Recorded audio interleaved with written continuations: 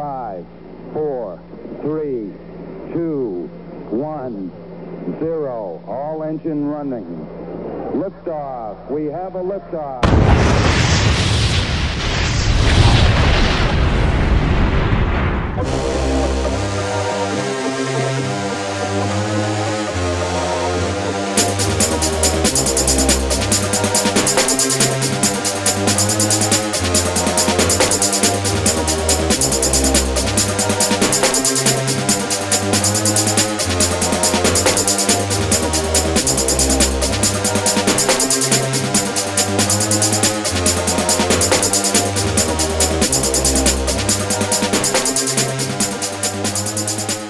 You're listening to 15 Minutes of Flame, the hottest podcast on the internet. When Josie comes home, so good. Oh, yeah. She's the pride of the neighborhood. Steely Dan, a little pastiche video there. Good morning, everybody. Welcome to another edition, 15 Minutes of Flame. I am your captain for the next hour or so. And we're going to take a little bit of a journey today. Journey down to Mar-A-Lago. There's a lot happening in the Trump world with Mar-A-Lago and these documents. Very interesting stuff. We're going to get into some of that. Also, we're going to look at Mar-A-Lago and the history of Mar-A-Lago, which is pretty interesting. And it relates to presidents who vacation down in Florida and how Florida has been used as a residential getaway. If you're listening to the podcast, welcome to the show. Glad you're here today. You can always join us at 15 Minutes of Flame, OV Flame, live right here where you can hang out with Chattaria. We also stream live over on Rumble as well. So you can check that out, right? If you don't feel like being here or listening post on the podcast. So I have a funny Steely Dan story. Last night I was at the gym. It doesn't really, well, it does involve Steely Dan to some degree. So I was at the gym and I'm done working out. It's like, okay, I'm done. I go to my car and there was like a Nissan Xterra parked next to me. This is in the front of the gym. So the door of the Xterra is open on my passenger side. And there was this woman who was standing next to the door. And I got to say, she was sort of like a bit close to my car.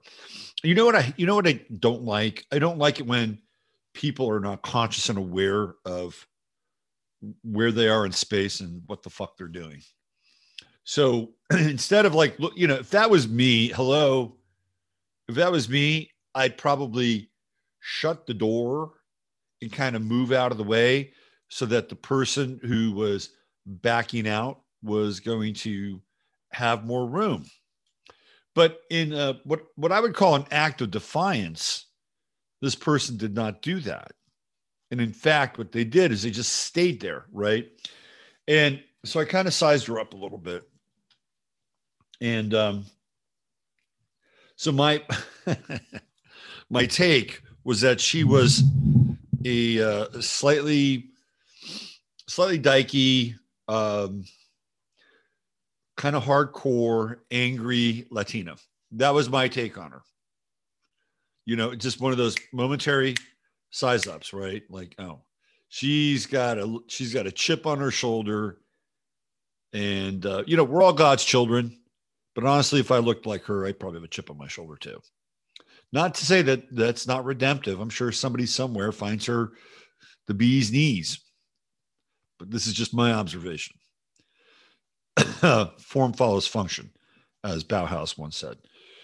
So I had a strategy to get her away from my car so I could back out without having to think about, like, am I getting too close to that door? Am I getting too close to like the stubborn chicha that was like defiantly standing like, fuck you, I'm not moving.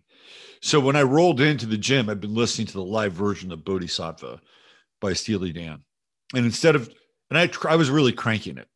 So instead of turning it down when I left the car and went in the gym, it was still loud, right? I just shut my engine off. And I knew that that's where it was in the song when I left. So I rolled my window down on the passenger side. And I started my car, and immediately, like Bodhisattva Live kicks in, and it's, you know, it's at the screaming part of the song. And number one, I think I probably scared the shit out of her because she like flipped out, right? So, you know, I think it got her attention. Let's put it that way. And then what did she do? She shut the door and then she walked around to the other side of the car. Mission accomplished.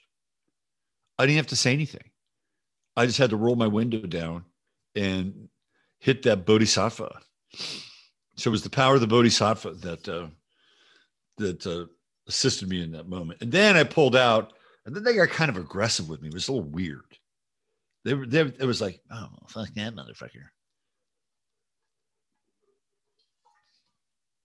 Anyway, life in the not so big city. How was everybody today? I hope you're having a wonderful, fine Thursday. We're going to try to go probably till about 10:30 Central today. So it's about an hour. I got to kind of end things. I may not have a show tomorrow on YouTube because I'm trying to sell a car. So in order to do that, I have to get it detailed and, you know, all that car shit. So it takes time to do that. And I may have to do that tomorrow. So there's a very good chance, like a 90% chance of rain, like behind me here, that's like headed towards a 90% chance of rain. There's a 90% chance I won't have a show tomorrow over on YouTube. So I'm just letting you know now. 90%. All right. So why don't we do a little shout out to my guy, Chris at True Hemp Science, who is a sponsor of the show. I always love talking about the product because the product speaks for itself. And I hit my gummies last night and I started to listen to it. Actually, a really great, you know, I have this habit. I've been this way since I was a kid. Started off with radio. I used to listen to radio when I was a kid. My parents had bought me this little Panasonic radio, which I loved. And it was one of those classic 1970s forms of technology. It wasn't that big. It was about that big. It was my alarm clock radio. And it was white, you know, it was like the 70s kind of white thing. And then it had the numbers that would flip, right? And it had a little timer on it. You could turn it to 60 and you could listen to it and then the timer would go off. And that I always did that. I would like do that at night and it was usually music. And I'm not even sure what I would listen to. This is kind of before when I was actually like super, super into music. I'd find a radio station. I remember one time I heard the long version of Nights in White Satin by the Moody Blues. And it was like a fucking religious experience. But that's what I did. I would listen to the radio at night. And then my parents did the stupidest thing they could probably ever do was give me a TV and put it in my room because they had a color TV. We went from a black and white and we never had big TVs. We were never the giant family, you know, big fucking console RCA TV. We never had that. My grandparents had that. So whenever I went to my grandparents' house, it was always a treat watching football on their massive tube TV because it was like, wow, look at this color, big picture, right? So we always had a small TV or a smallish TV. But then I inherited the black and white TV. And then I remember having another timer thing, right? My parents gave me this timer. Like, here you go. Here's a timer for your TV. It was one of these timers that was like setting, it was big and metal and you plug the TV into the timer and then you plug the timer into the wall It was like a weird thing, right? And it looked like something you use for a bomb. And you crank it and then it would go. But I remember many times like getting back up and turning the timer back on. And I used to watch TV until about 2 a.m, which is never good for a kid. And then I went back to listening to the radio again at night. And it was back in the 90s. I started listening to Art Bell late at night. That's what I would do. I'd turn on the radio and listen to Art Bell. And then eventually I started listening to sports talk radio at night. It like had some kind of weird calming thing. Anyway, that's what I do. I listen. A lot of you do that. You listen to something at night. For some people, they listen to white noise. I listen to videos until I fall asleep. So last night I was listening to a Roger Sales video, and it was really good. I got to tell you, it was really fucking good. And it was all about the commercial code and the matrix and language. And after hearing that, I definitely want to have him on as a guest because his material was really, really compelling. And he has some solutions and ideas for, quote unquote, pulling out of the matrix. And he's been doing this work for 30 years. So the guy knows what he's talking about. Anyway, it was the gummies. The gummies took me there. I plugged in the show and started listening, and then I was off in gummy land. So you can get the gummies, and you can get a whole lot more over on True Hemp Science. It's truehempscience.com/ref/23. And I was told that it is not Mercola who has the fulvic acid, but Dr. Tennant who has the fulvic acid. But the main point was it's a lot of money. And I think Chris's fulvic acid is just as good as Tennant. So if you're looking to remineralize your body, so if you do something like a metals detox, fulvic acid is your friend. Like you need fulvic acid. And I think it's always good to do a metals detox, every now and then, because we are just laced with whatever they're spraying from the skies and whatever else is floating around in our food supply and in our water supply. So if you want really high quality fulvic acid at a really affordable price, True Hemp Science. And by the way, if you get $100 worth of product, and that includes his non-CBD products as well. This is not just limited to CBD. So if you want to get the gummies or you want to get the moon dust or you want to try some of the fulvic acid, you can throw that in there. And $100 gets you free product. $150 gets you free shipping. And that's truehempscience.com/ref/23. I'm going to ask if Chris wants to have a table. He doesn't know this yet, but he listens to the show. I'm going to ask him if he wants to have a table at the event. By the way, we are hurtling towards the big event. If you are attending, you will be getting a newsletter email blast today, and been working on that. It has a schedule of events, has everything you're going to need to know about,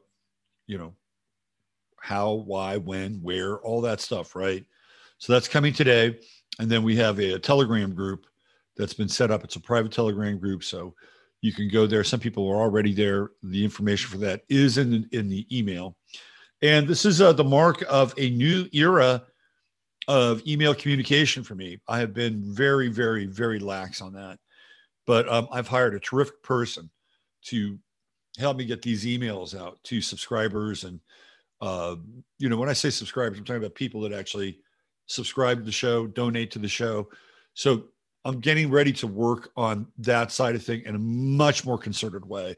There are also people who just want to subscribe and get the newsletter or whatever. So we have 2 subscriber lists, and so I'm going to be putting out 2 separate newsletters once a month. The first one is going to officially come on the 22nd, and we're going to have a newsletter that starts off with the new season of every astrological sign. So I'm really psyched. I mean, it's a minor development, but to me, it's a major development because it's allowed me to find somebody who's like really competent and good at this.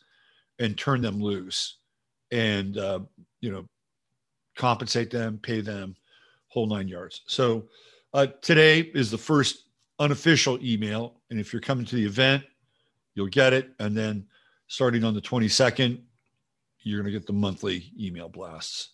So anyway, let's get into our clubhouse over here. This would be the nautical clubhouse. Used to call them like the Oar House or something like that. The Oar House, not the whorehouse, but the Oar House. And of course, we're talking about Chataria.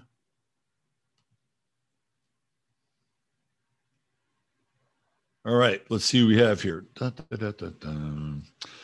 DJ MC, what's going on, Michael? Looking forward to seeing you in October.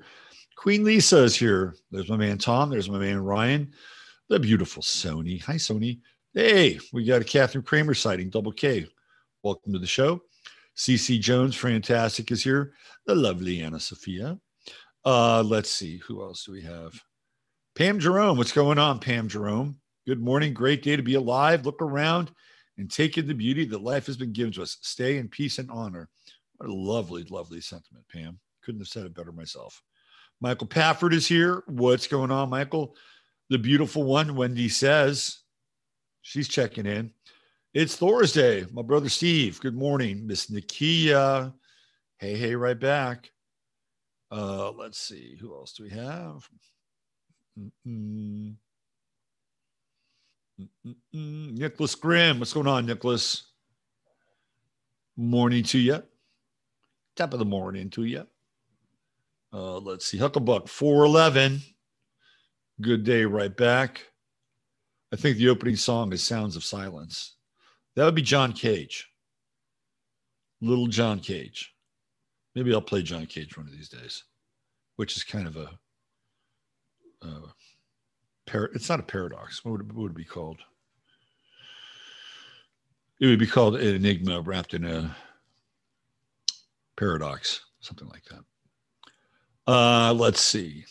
Yeah, I just got a little bit of a late start today. What's up, Maurice 100? Good morning, everyone. By the way, the initial email from Robert from the October event was in my inbox this morning. Good. Glad you got it. Let's see. Who else do we have here? Look, no neck. I know. Donald Fagen. Donald Fagen should just invest in nothing but turtlenecks. Josie's great, man. That song is great. And, that was a pastiche video. So it was a lot of different videos, nicely edited and blended into one. And you had Chuck Rainey on bass, Bernard Purdy on drums, and Walter Becker having the odd run there on the guitar solo. Normally they used to hire out for that. Let's see. Who else do we have? Donald Fagen has some long insight. He must be a meteor. Donald Fagen is an odd character. Sun is shining in Michigan. Up in the Upper Peninsula, where the animals are wild, but the people are wilder. Something like that. Let's see. Who else do we have? Robert just knows the best songs to play. You know how to get to the host. You know how to get to the host. I love that. Don't let the sun fool you, Pam. Winter is coming. Tom Dart, I love that. That is so funny. Miss Nakia offering her a little bit of wisdom. Open another window until it's done. I like that. Kappa Carrie's here. What's going on, Carrie? Going to be seeing you in October as well. It does have a great beat. A very dark winter. It certainly seems to be that way. Is there any good stuff like this today? I'd say the answer is mostly no, unfortunately. There was a really good run in music back around between like 2012 and 2016. There were a lot of really interesting bands that came out at that time. You had Tame Impala, My Morning Jacket, Toro y Moi. There's a lot of really good music coming out there. I'm like, fuck, this is great. We finally have some good new bands, good new artists. And then none of that ever got promoted. And all we get is this shit pop, this shit K-pop, and all these little shit pop stars. And then we get the shit mumble rap. And I'm like, this is what and the only thing that we can kind of turn to is like country music, I've talked about this before. It's become the new rock. And it's like, some country music's okay, but the golden days of music for now are behind us. Miss Nakia says, all crap. I'm afraid that's, it's hard because it's like, well, I remember back in the day when we went to that Day in the Green concert and, we saw Santana and the Rolling Stones and Eddie Money and when nobody cared about anything, we all shared each other's weed and it was great. That was the time, and that was the music, and there's some shit like that. It's real. It's real, though. I'm sorry, it's real. It's real. I was reading about Garth Brooks's big concert in, I think, Scotland, and he has all these like things, all these like rules for his fucking concert,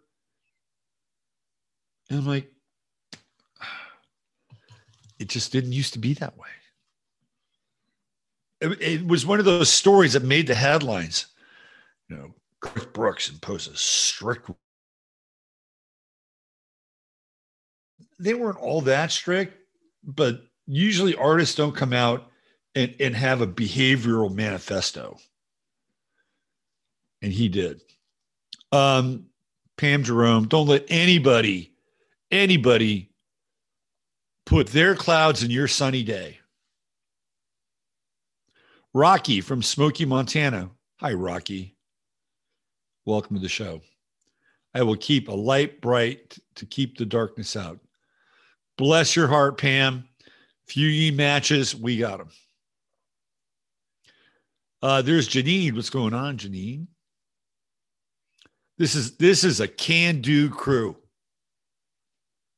We got a great mixture of the can-do and the black pill fuck you. I think this is, if this is kind of a manifestation of my mind, you guys are representing me perfectly. Can-do and black pill fuck you.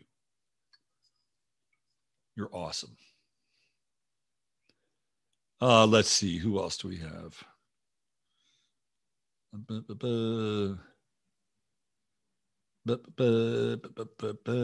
Kelly B. Kelly B always comes in after the music's over. God bless you. You missed a very good song this morning. Pam, you're funny. Yes, I totally missed the song this morning. Busy with work and whatnot. It's always the whatnot that'll get you. Watch out for the whatnot.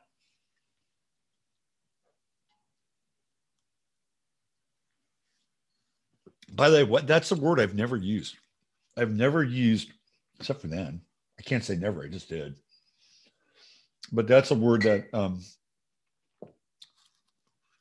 never really tapped into. Watch out for the whatnot. All right. Even Sony says whatnot being keys. We're like one mind. I just read that comment. We're like one mind. We are mind melding. This is fucking awesome. This is where the Aquarian age starts, right here. Let's see. What else do we have? C. Pines, it's nice to have you here. There's my man, Mark M., the talented one. Kelly's sharing her dreams. I had crazy dreams again last night. The kind that start before even really asleep good. One drawback to no longer being ahead. The vivid dreams are back. I used to have really vivid dreams. Anna Sophia, Nice and White Satin moves my soul. It's a great song. Rumble not live. It should be live. Let's see. Well, it's live. I'm not sure why it's not, but it says here it's live. It's asked me if I want to end the live stream. Anyway, you're much more important. I remember watching Dark Shadows back in the day. Creepy. Queen Elizabeth II has died, age 96. We breaking news here. I guess she had to meet, what's her name? Truss. Liz Truss. Before it happened. Did you see her hands? Her hands were... it says she's under medical supervision.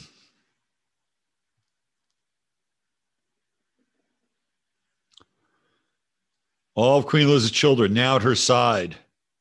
Harry, Meghan rushed to be with Queen Elizabeth.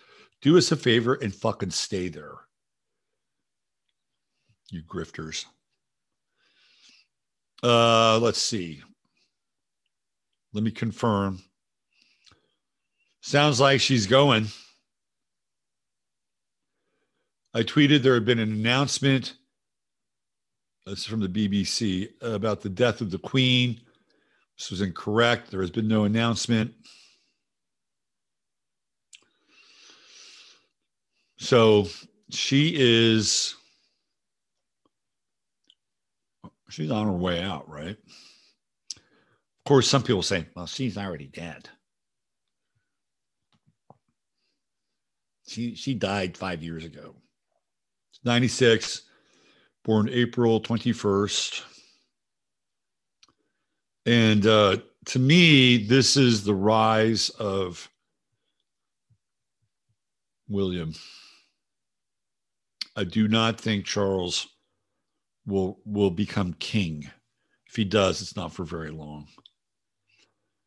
Maurice says, our first TV in our house in Detroit, Michigan was a 12-inch Admiral black and white. I can relate to those black and white TVs. All right, let's see who else. So it says she hasn't died yet. She just met Liz Truss. Now, let's see who else do we have here. I'm loving the gummies. I'm a much calmer person now.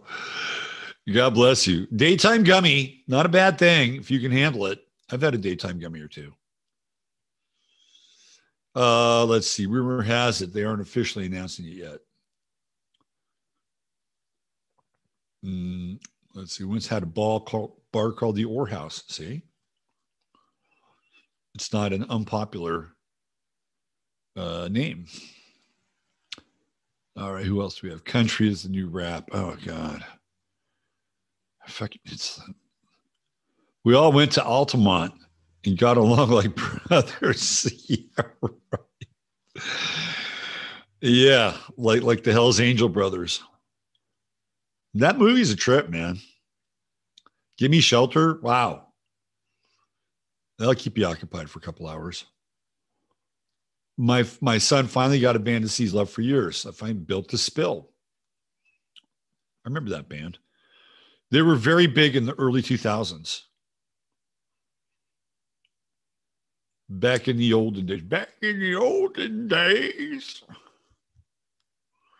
Well, we used to smoke that good Mexican weed. Well, that were hocking tops. Oh, let's see. We are warriors. We are.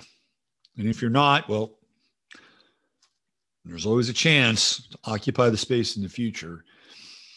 Need more diversity. England be in need of Pakistani or sub-Saharan. They tried to get Rishi Sunak in there, didn't they? As the PM. Another World Economic Forum whore. But instead they got Liz Truss, another world. Have you seen the Minister of Health? All these ministers of health look like fucking fat pigs and slobs or tranny disasters. And I'm of the mindset and persuasion that they're all Satanists. They're all Satanists. You just look at them. They reek.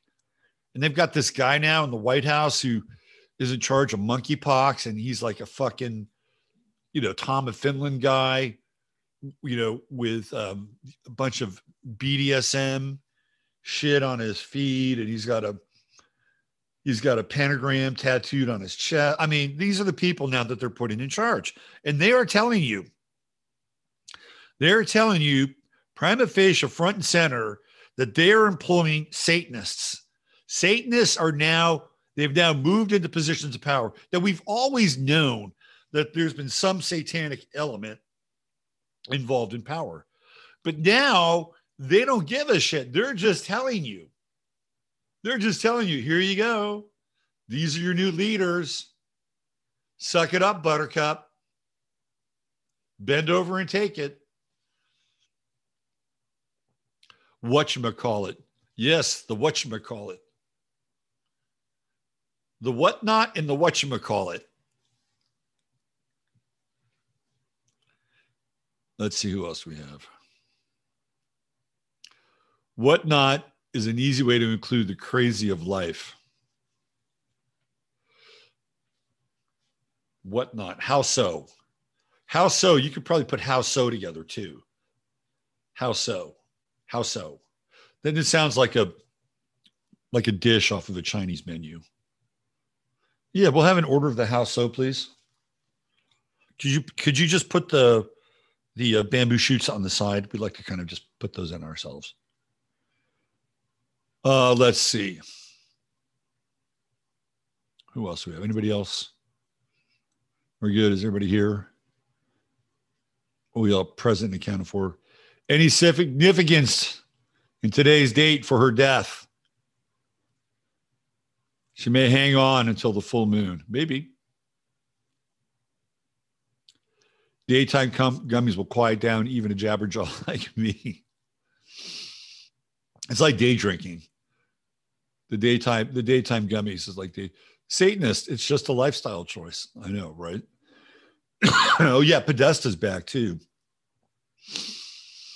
The legions of the Dark Lord are now there assembled and waiting for waiting to serve you. They're our public servants. They are our public servants. Why discriminate against a little satanic public service? I mean, we pay them with our tax dollars. Well, I'm sure they'll represent us. Okay. Last night was a weird night in the world. Okay. Weird fucking night. We're going to get into Mar-A-Lago. I wanted to look at like the history of Mar-A-Lago and what's going on with these documents. Okay. So something's going on with the documents. And Lisa, a friend of the show, sent me a blip today, which showed up in a couple of other places, that Trump had some very interesting, how do we say, information about Obama, Iran, and the UN, and this big fucking deal where Obama sent all this money to Iran. Remember that? And it's come out that Trump has had all these, all this information around highly sensitive, like nuclear secrets for other countries. That's a spin. That's a spin. What they're trying to do is they're trying to cast Trump as like an arms dealer and an extorter. So I can do the Trump thing. How does he do it? How does he like this? Why don't I just talk like this for the whole show? If I do this, maybe it'll improve the quality of my show. Maybe I'll get some of that Masonic juice right there in my solar plexus. Oh, yeah, I can feel it. I can feel it. That's what they're trying to spin this thing as. We had all these secrets, all these different countries, all these different codes, and he was going to sell them on the black market, extort these countries so he can get elected president again. What in fact, what he probably had, and by the way, if he's halfway smart, and I do think Trump is halfway smart, don't kid yourself, right? He's not the village idiot. Sometimes he acts like one. Sometimes he makes decisions that are not in the public interest, like allowing his daughter to marry that shithead son-in-law of his, right? But he did, that was a whole power move, family power decision.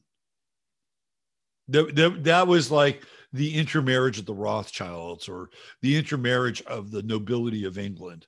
That's how that thing got set up, right?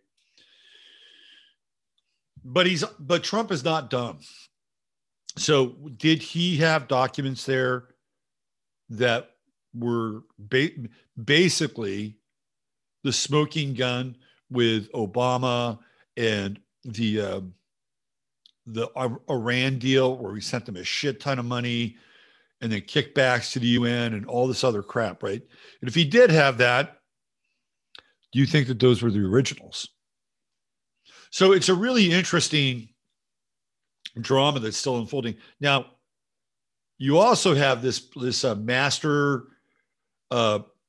judge, right? The master judge, the master magisterial judge, the magic magisterial master judge, who basically said that the White House can't do anything right now. They can't do, and yet there was also some other ruling that they had to.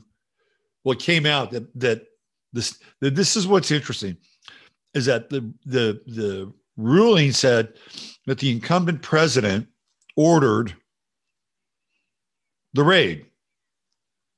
That's what it said. Now, who's the incumbent president? Is it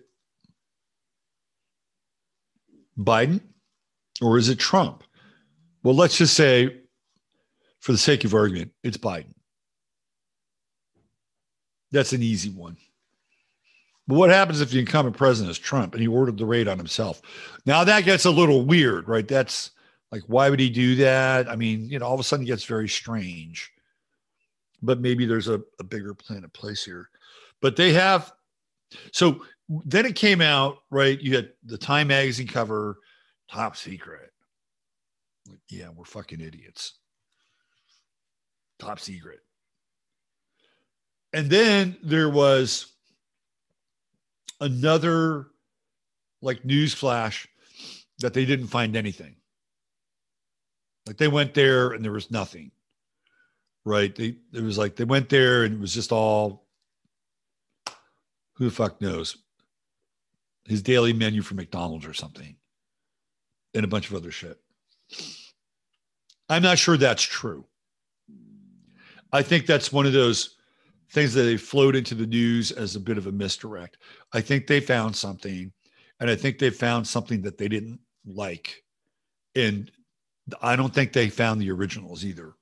That's what I think, because I think he's too smart to just have those documents there, right? And I wouldn't be surprised if this is all a trap. This is all just one big fucking trap. And I have no illusions that Trump is some savior. He's going to, ride in with white hats. I don't have any illusion around that. But I do think there are deep grudges in these various families that, just like gang stuff, or they get settled out in weird ways, right? And I think this is part of it. I think this is one of them. So apparently Obama had another fucking painting made of himself yesterday. And there was another painting of Michelle, and they unveiled it at the White House. And Poopy Pants was in his seat too long, didn't stand up, got corrected by Jill. You've all seen the video. It's another demoralization thing, right? You have the king and the queens, Obama and Michelle, and then you have Joe's handler, Jill. And then you have this dotty old fucking president who sits down while everybody else gives this rousing standing ovation for Barack Obama. And the word of the street is that Obama didn't look so good. Like he was like a little troubled. So we'll see where this thing goes. If this is true, we're dealing with kind of a self-destruct moment. What was again in Star Trek? It was called the Kobayashi effect, or the Kobayashi code, or something like that, where Kirk decides he's going to explode the entire ship, and he lets I think he's in like the Tholian web or something like that, and it's a bluff, right? It's like a big poker game, and I think that could happen, although it could be real. So we're in a really tense period right now, because that shit in Mar-a-Lago is like a wild card, and it's just out there and it's floating around. And if these people are dead set on their survival, they will do anything, and I mean anything, in order to maintain and ensure that they will retain power. So we could be talking about massive false flags, or, between now and the midterms, this is Hurricane Alley. This is, and especially with Mars and Gemini, where things can happen just very, very quickly.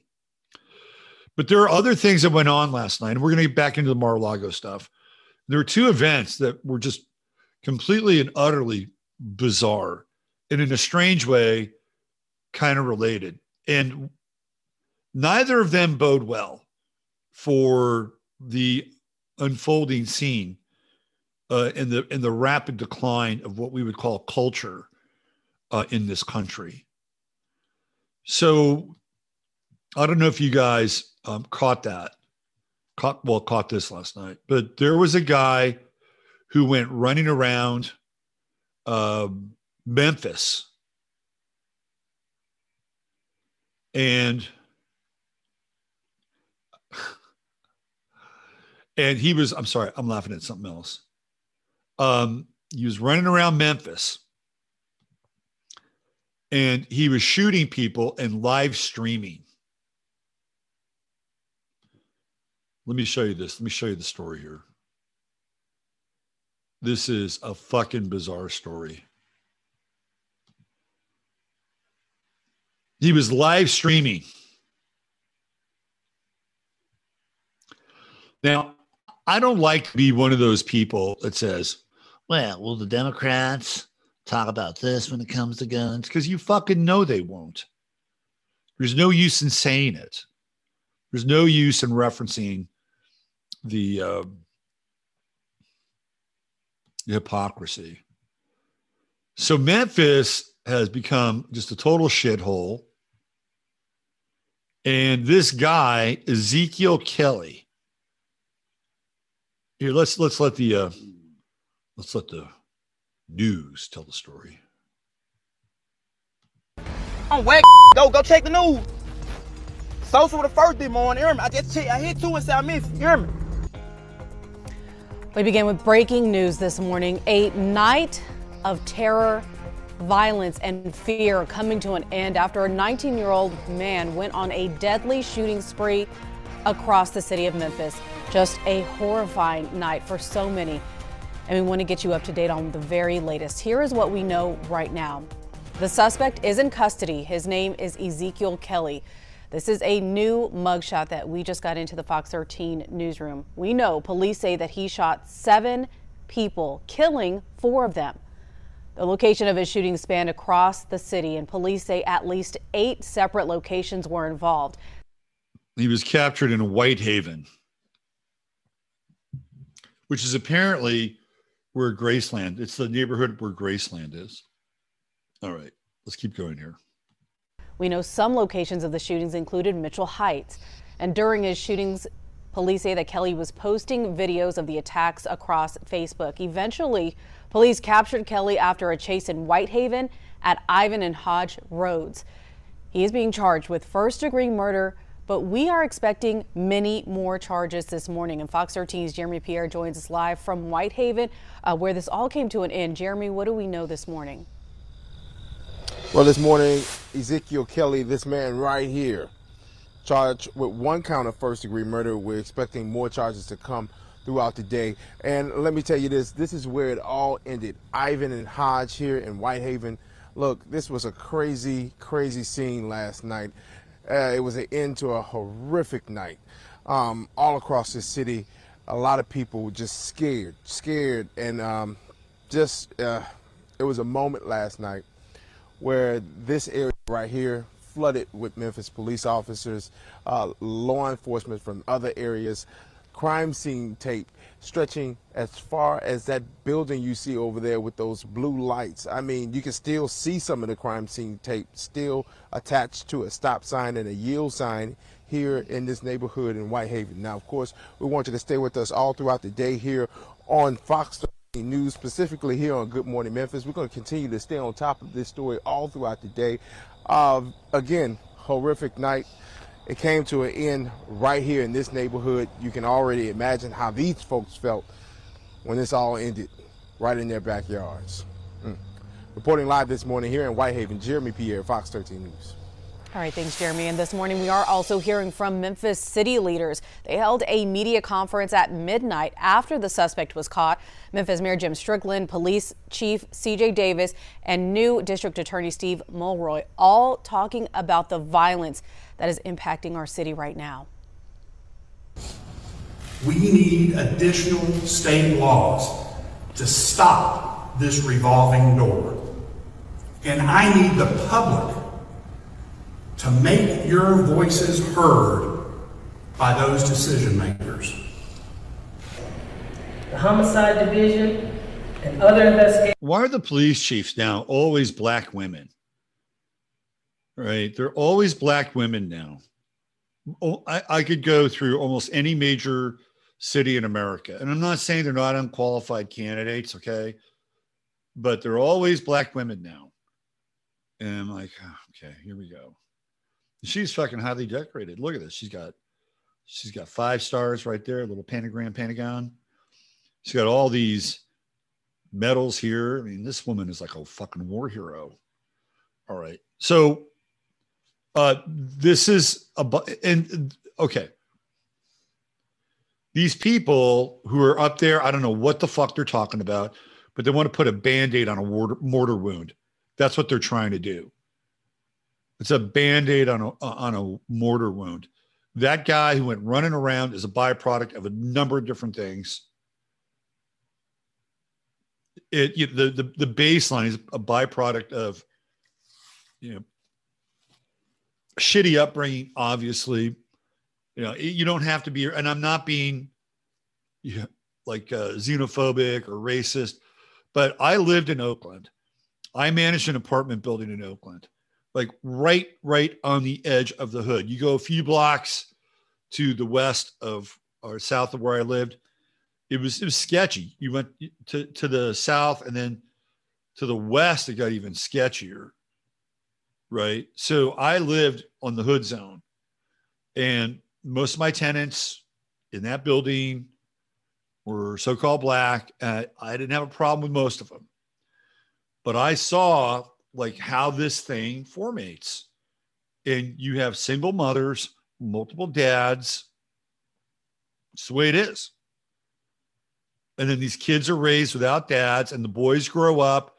And by the time they hit 14, 15, the hormones start kicking in. And I watched this one kid who lived across the street. When I got there, I was there for 4 years. When I got there, he was, I think, maybe 11 or 12. And by the time I left, he was 16, and he was a fucking menace by the time he was 16. And he grew.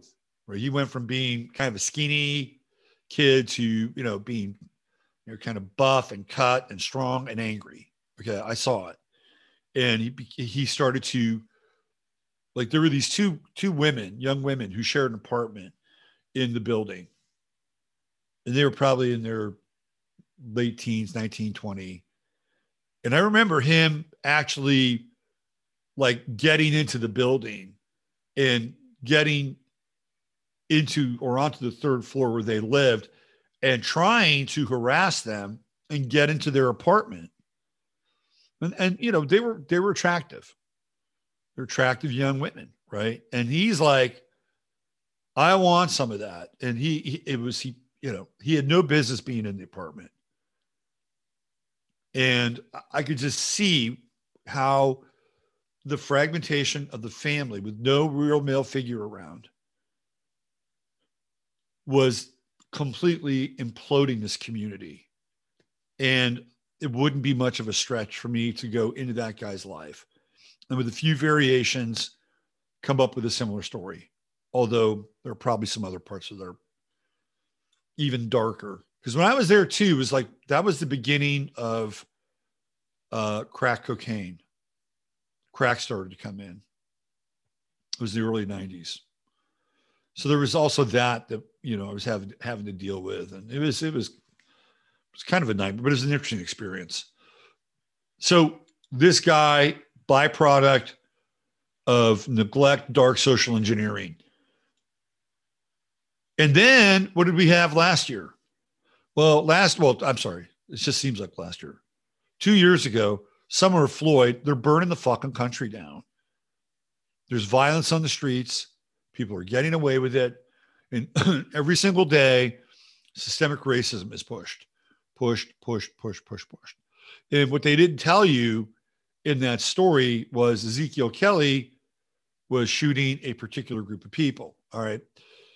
So what these city leaders are doing, and they're, we need more of this, more of that. We need the people to get behind, shut up and just get behind us, right? You're dealing with a fucking much bigger problem, okay? A much, much, much bigger problem. And you're talking about turning around an aircraft carrier in the ocean. You're talking at least 1 to 2 generations. There's nothing you can do in the immediate moment to fix that problem, with the exception of just going full South America, right? You have full South America, and anybody that has a modicum of a record and has exhibited some form of violence, like, you just get preemptive. I mean, that's about the only way you can, and I'm not recommending this, by the way, this whole pre-crime model. But if you want to stop it, then you have to profile everybody that is a potential threat like that. I hate to say this, and I'm really not advocating it, but it's the only way you're going to stop it. You just take them out. I'm not saying take them out like kill them. You got to take them out of the situation. You got to take them out of the city. You got to have a whole facility set up and just say, you're out of here, right? You're out. We know that you're a potential threat. You've got a record. We can't afford it, right? You've been in and out, of custody over the last 9 months.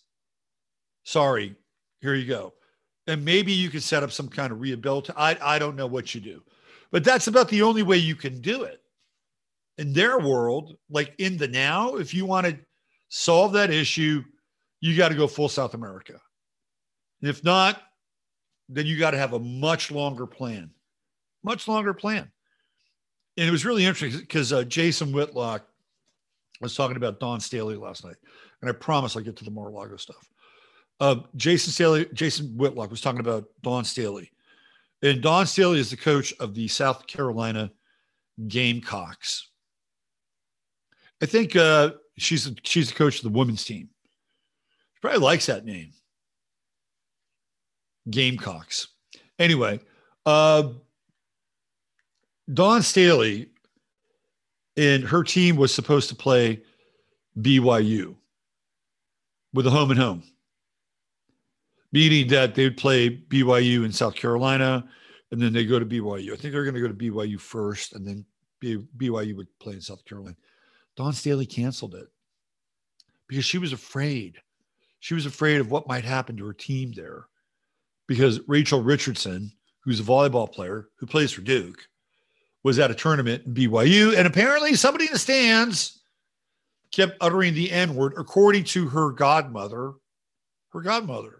not even her blood-related godmother, who lives in Texas and is running for some stupid fucking office, and is, a race baiter, ambulance chaser. So What did BYU do? Well, we apologize. Oh, we apologize. There's no proof that it happened. And in fact, people have done investigative journalism. It didn't happen. It was a Jussie Smollett moment, okay? A Jussie fucking Smollett moment. And the person they accused of doing this, special needs person. Oh, yeah, so where the fuck is the special needs community? Right? Don't they stand up for their own oppressed? I mean, come on, people. So Dawn Staley saw that. We're not playing in BYU. Oh, that's too dangerous. So Jason Whitlock did a show last night. This is before Mr. Kelly went cruising around the city, live streaming and basically shooting people, killing, I guess, but he killed 4 people. Jason talked about how dangerous Memphis is. And would Dawn Staley keep her team from playing in Memphis because it was so dangerous? And that was before the shooting. I can't wait to see Jason's show today. So the reason why this is happening is because, number one, they have spent 2 years from a governmental perspective and a media perspective, which are really one and the same now. The media is the propaganda arm of the government. I guess if it's Trump, it's the anti-government, whatever. And they have spent 2 years showing video after video of either people being abused or shot and or looting, pillaging, burning, and stealing and getting away with it. All right, this is what's happened. And it's not, and the people that are responsible for this aren't always your usual suspects. And I just keep going back in my head and watching. I remember I watched Sean Hannity live, and it was right after George Floyd. He played that fucking George Floyd video over and over and over and over and over and over again. Like, Sean Hannity could not get enough of the fucking George Floyd video. And he brought on Dan Bongino. And, Dan, you're a martial artist. What do you think? What happened here? Oh, no. And, and after I think the second or third time he fucking played it, Bongino's like, hey, can I get off? Like, you're like going way overkill. And then he brought on Bernard Carrick, who was the police chief of New York during 9/11. He knows all the secrets of fucking 9/11, which is coming up, by the way. And he did the same thing, played it over and over and over again, right? So what is that doing? That was inciting people. That was igniting people. And then we see all these videos of these kids doing these flash mob raids on liquor stores, and all that gets out, right? So if you're watching this, you're a kid or you're a young thug or whatever, you're going, all right, I get it. Let's mobilize, right? That's the message that's been sent. That, and the fact that in many cases, a lot of these people, especially in New York, slap on the wrist and off you go, right? So there's also been this whispering through the communities that literally you can get away with murder now. You can get away with murder. And that's why we had that event last night in Memphis. That plus the breakdown, the fracturing of the family, the community, right? And these people who are out on the streets and doing this stuff have been weaponized. They're weaponized now. And some of it is direct weaponization, and some of it is indirect weaponization. Because the other thing we don't know is that there could be remote triggers for these people. Now, one of these days, I want to do a show on Operation Red Mist, which is really fascinating. I think I talked about it once before, but it's what happened in Rwanda and how they got the Hutsis and the Tutsis to become engaged in one of the most horrific bloodbaths of the 20th century. I mean, horrific. And there's a lot of backstory around how this happened. And a lot of it had to do with the spraying of certain chemicals and guess what? Frequencies. So there was one of these cheap Charles Bronson movies back in the 1970s called Telephone. Charles Bronson was doing like a movie every 6 months, and they all had Jill Ireland in it, right? And in the movie Telephone, the telephone was a weapon, right? It was a very crude rendering of what potentially could happen now with your 5G fucking phone. You get somebody who's already on the screaming edge, on the bleeding edge,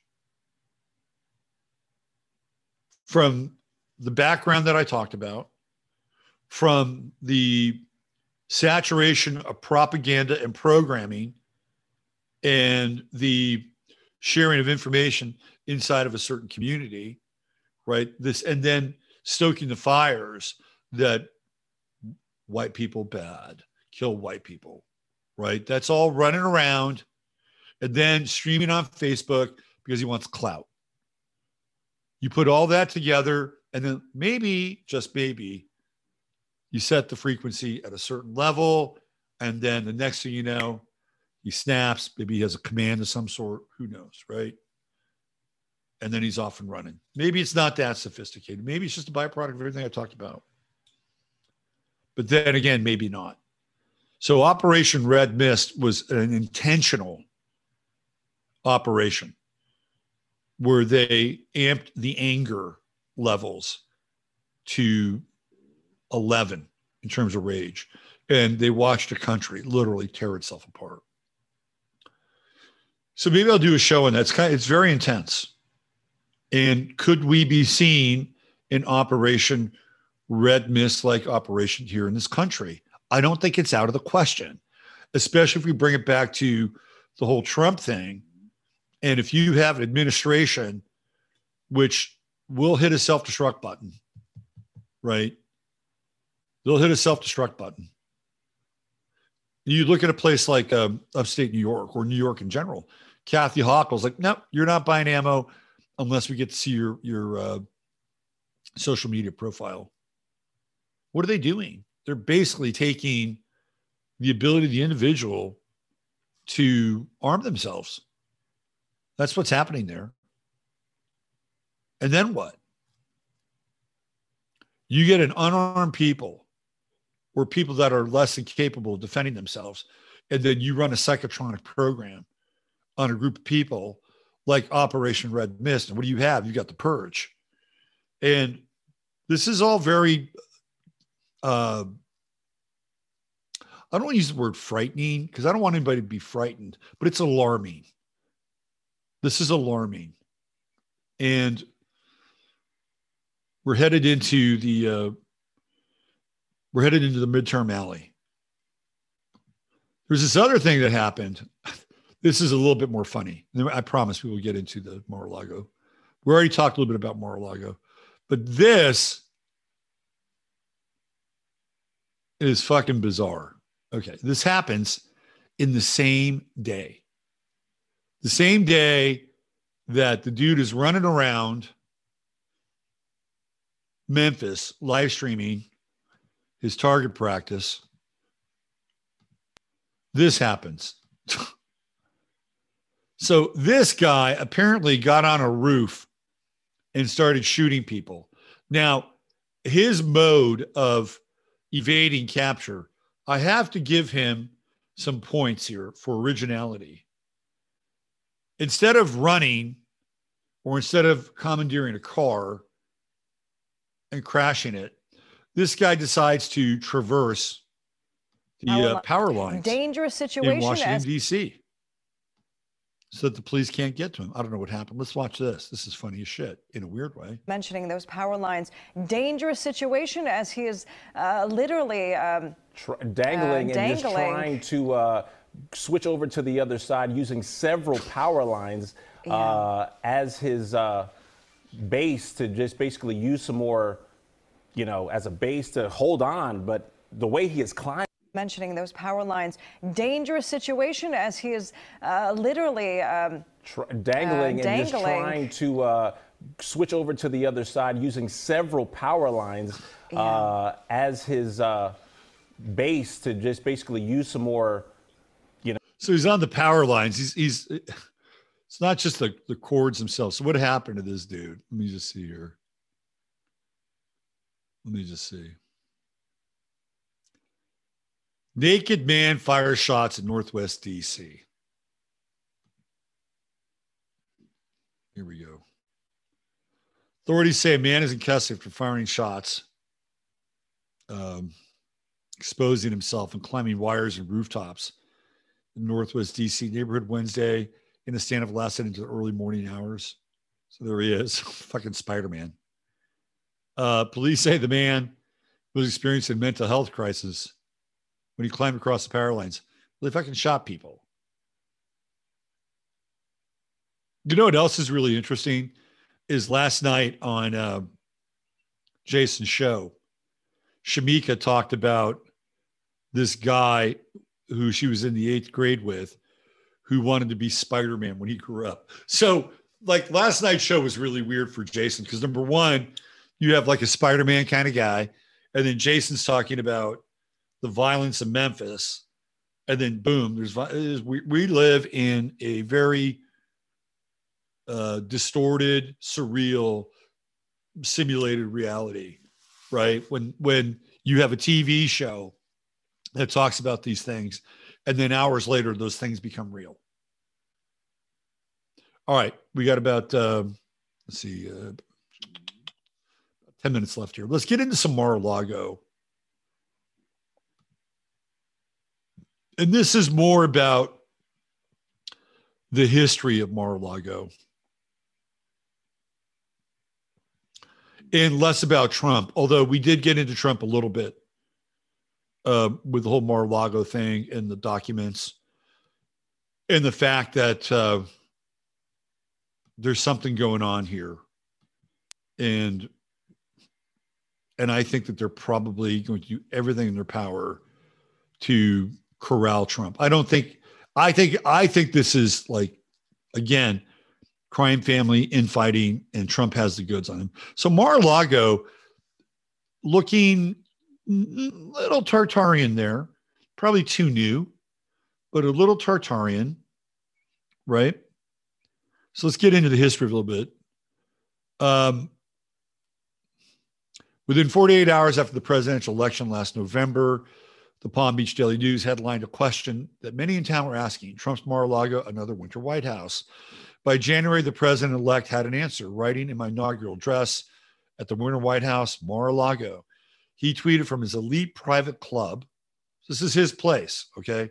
Along with a photograph of himself seated behind a large desk, legal pad, and pen in hand. Palm Beach might have been having deja vu. And not only because President-elect John F. Kennedy wrote his inaugural address at his father's estate in the town's north end, the woman who built Mar-a-Lago in the 1920s and presided over it for almost half a century, Marjorie Merriweather Post, had gone to great lengths to turn the mansion into an official wintertime presidential retreat.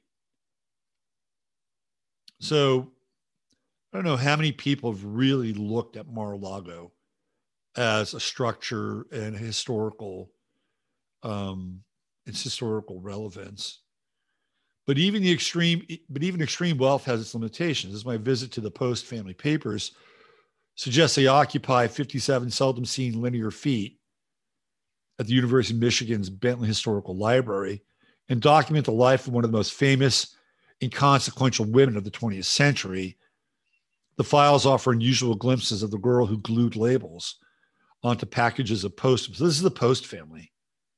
This is one of the, I wouldn't call them robber barons, but one of the industrial families of the early 20th century that made a shit ton of money. Post and the coffee substitute that made her family's fortune and the woman who built the General Foods Corporation, her 4 husbands, her bountiful philanthropy, her mega yacht, her grand balls, her jaw-dropping jewels, all are documented in the archives. And there's a volume bound and still handsome red leather, a yellowing file card dated February, March 1976 is taped to the cover of Original Proposal for Disposition of Mar-a-Lago. The mansion dates to the 1920s when Palm Beach's wealthiest visitors were forsaking luxury hotels for their own digs, says Debbie Murray, Chief Curator of the Historical Society of Palm Beach County. Construction began in 1923. It kept some 600 workers busy. Florida entered the Depression earlier than the rest of the country. The mistress ensured that her workers wouldn't go hungry. Even by Palm Beach standards, Mar-a-Lago was grandiose. 58 bedrooms, 33 bathrooms. 33 fucking bathrooms. Gold-plated fixtures, easier to clean, post-believed. An 1,800 square foot living room, 42-foot ceilings. 110,000 square feet glinted with gold leaf, Spanish tiles, Italian marble, and Venetian silks. All told, Post spent $7 million, somewhere north of $90 million today. It was finished in 1927. That March, Post and her second husband, Edward F. Hutton, that's E.F. Hutton. Remember when E.F. Hutton speaks, people listen? That was her husband. Had a few score guests over for dinner before the annual Everglades costume ball. The hosts wore costumes evoking the reign of Louis XVI. But there was also noblesse oblige in 1929 when she hired the Ringling Brothers and Barnum and Bailey Circus to perform for a charity fundraiser. Now, the Ringling Brothers and P.T. Barnum, they're all Florida-based, and they're all deeply ensconced in Freemasonry and the, how do I say this? The inheritance of what seems to be Tartarian structures that live in Florida, that were built and were there. The other thing that's interesting is that there apparently elephants were native to Florida, which is why they got into elephants. So the theory is that at some point the Moors came over from North Africa, southern Spain, and they brought elephants with them. Like you could bring elephants on ships, bring horses on ships, cows on ships, right? They brought elephants on the ships and they introduced the elephants to Florida. And that's how P.T. Barnum and the Ringling Brothers got into the elephant business because they were already there. So there's a whole history of Florida that is really deep and esoteric and connected to this country in a way that people don't really understand. I was talking with producer Steve, and we were talking about trying to get this guy, John Saxer, on the show. And John Saxer is in Florida. He calls himself a psychic archaeologist. And there are 2 separate videos, one by Saxer and one by another guy, an older gentleman from the 70s, who both believe that the Garden of Eden was in Florida. So there's a whole like substrata of mystery and power and a side of the American story that is, how do I say this? Very surprising to say the least. And Mar-a-Lago is part of the story. It is part of the story. It's part of Mystery Florida. And even the name, Mar-a-Lago. Mar-a-Lago. Except that isn't how Post saw Mar-a-Lago or Hillwood, her estate in Washington, D.C., or Camp Topridge, her retreat in the Adirondacks. She arranged to donate all 3 properties to government entities. The state of New York added some of Topridge's acreage to provide to a forest preserve, but sold most of its 68 buildings to a private owner. Okay, so these are all the people that have gone down to Florida. You have Woodrow Wilson, He went, well, I guess he went to Mississippi, low rent district of Florida. Warren G. Harding, John Ringling, here we go, of the Ringling Brothers Circus, was a real estate developer in Sarasota, Florida. In the spring of 1923, he offered Harding the use of a car as well as a mansion, which he began decorating after the president reportedly accepted the invite. Harding never made the trip. Of course, he dies of a heart attack on the West Coast. So that's another Ringling Brothers structure and addition. Calvin Coolidge and Herbert Hoover. They used to go down to Georgia. You got Roosevelt, Warm Springs, Georgia, Harry S. Truman, Naval Station in Key West, Florida, John F. Kennedy, Palm Beach property, right? So he used to go to Florida and retreat. So Kennedy and Trump, right? Both Palm Beach, Mar-a-Lago, and then, of course, that's San Clemente, right? Oh, look, Nixon used to go to Miami. Interesting. So Mar-a-Lago, and even the construction, the person who was involved with Mar-a-Lago, Post, another one of these strange American characters.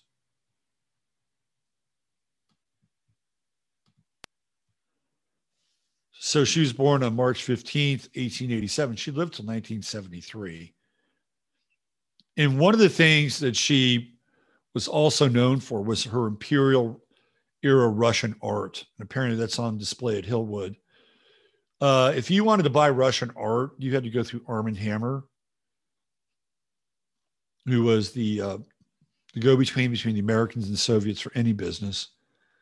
So Marjorie Merriweather Post was born in Springfield, Illinois, the daughter of the only child of C.W. Post and the former Ella Letitia Merriweather. At age 27, following her father's death in 1914, she became owner of the rapidly growing Post and Cereal Company, founded in 1895. She was subsequently the wealthiest woman in the United States, inheriting $20 million U.S., equivalent of $526 million in 2020. Post attended the Mount Vernon Seminary and College, now George Washington University's Mount Vernon campus. She maintained a close, lifelong relationship with her alma mater and served as its first alumni trustee.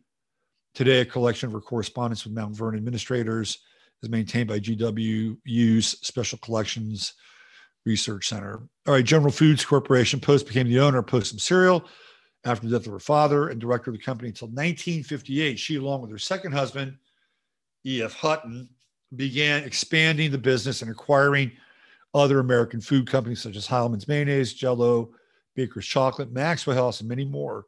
In 1929, Post Some Cereal Company was renamed General Foods Corporation. So the person who oversaw the architecture and the building of Mar-a-Lago basically was one of the architects of the American diet. That's what General Foods was involved in. And the promotion of things like cereal, which is not good. While taking a voyage on her yacht, the Hussar, she came across the innovations of Clarence Birdseye in Gloucester, Maine. Birdseye had developed a new way to preserve food. Is that Maine? That is Maine, right? Yeah. Preserve food by freezing it. Post foresaw the future advantages of frozen food and bought Birdseye's company, which became a success. So this person is really, in a lot of ways, one of the architects of American consumerism and diet. Post funded the U.S. Army Hospital in France during World War I, and decades later, the French government awarded her the Legion of Honor in the degree of commander, started in 1929. And throughout the Great Depression, she financed and personally supervised the Salvation Army feeding station in New York. She also donated to the cost of the Boy Scouts America headquarters in Washington. Years later, in 1971, she was among the first 3 recipients of the Silver Fawn Award, blah, blah, blah, blah, blah. Right? So this person is a major mover, shaker, and shaper in the story of America. Apparently, she scored a pair of Marie Antoinette's diamond earrings. What else did she got? She got the blue heart diamond, a heart-shaped blue diamond ring, and an emerald diamond necklace ring that once belonged to Habsburg aristocrat and one-time emperor of Mexico, Maximilian. Maximilian wasn't even Spanish. He's part of the Austro-Hungarian Empire. According to the Hermitage Museum Foundation, Post was a Russophile, meaning she was a fucking commie. During the 1930s, the Soviet government under Joseph Stalin began selling art treasures and other valuables seized from the Romanov family and former Russian aristocrats after the Russian Revolution to earn hard currency for its industrialization and military armament programs. Critics have claimed these items were expropriated. However, the transactions by Post and her third husband, Joseph E. Davies, were from the recognized governmental authority, the recognized government thieves. Neither Post nor Davies were involved in the original seizing of the items. Allegations later surfaced that many works from the Tretyakov Gallery and other collections were either donated or offered at nominal prices. Davies also alleged to purchase art expropriated from Soviet citizens well after the Russian Revolution, including victims of Stalin's terror at discount prices.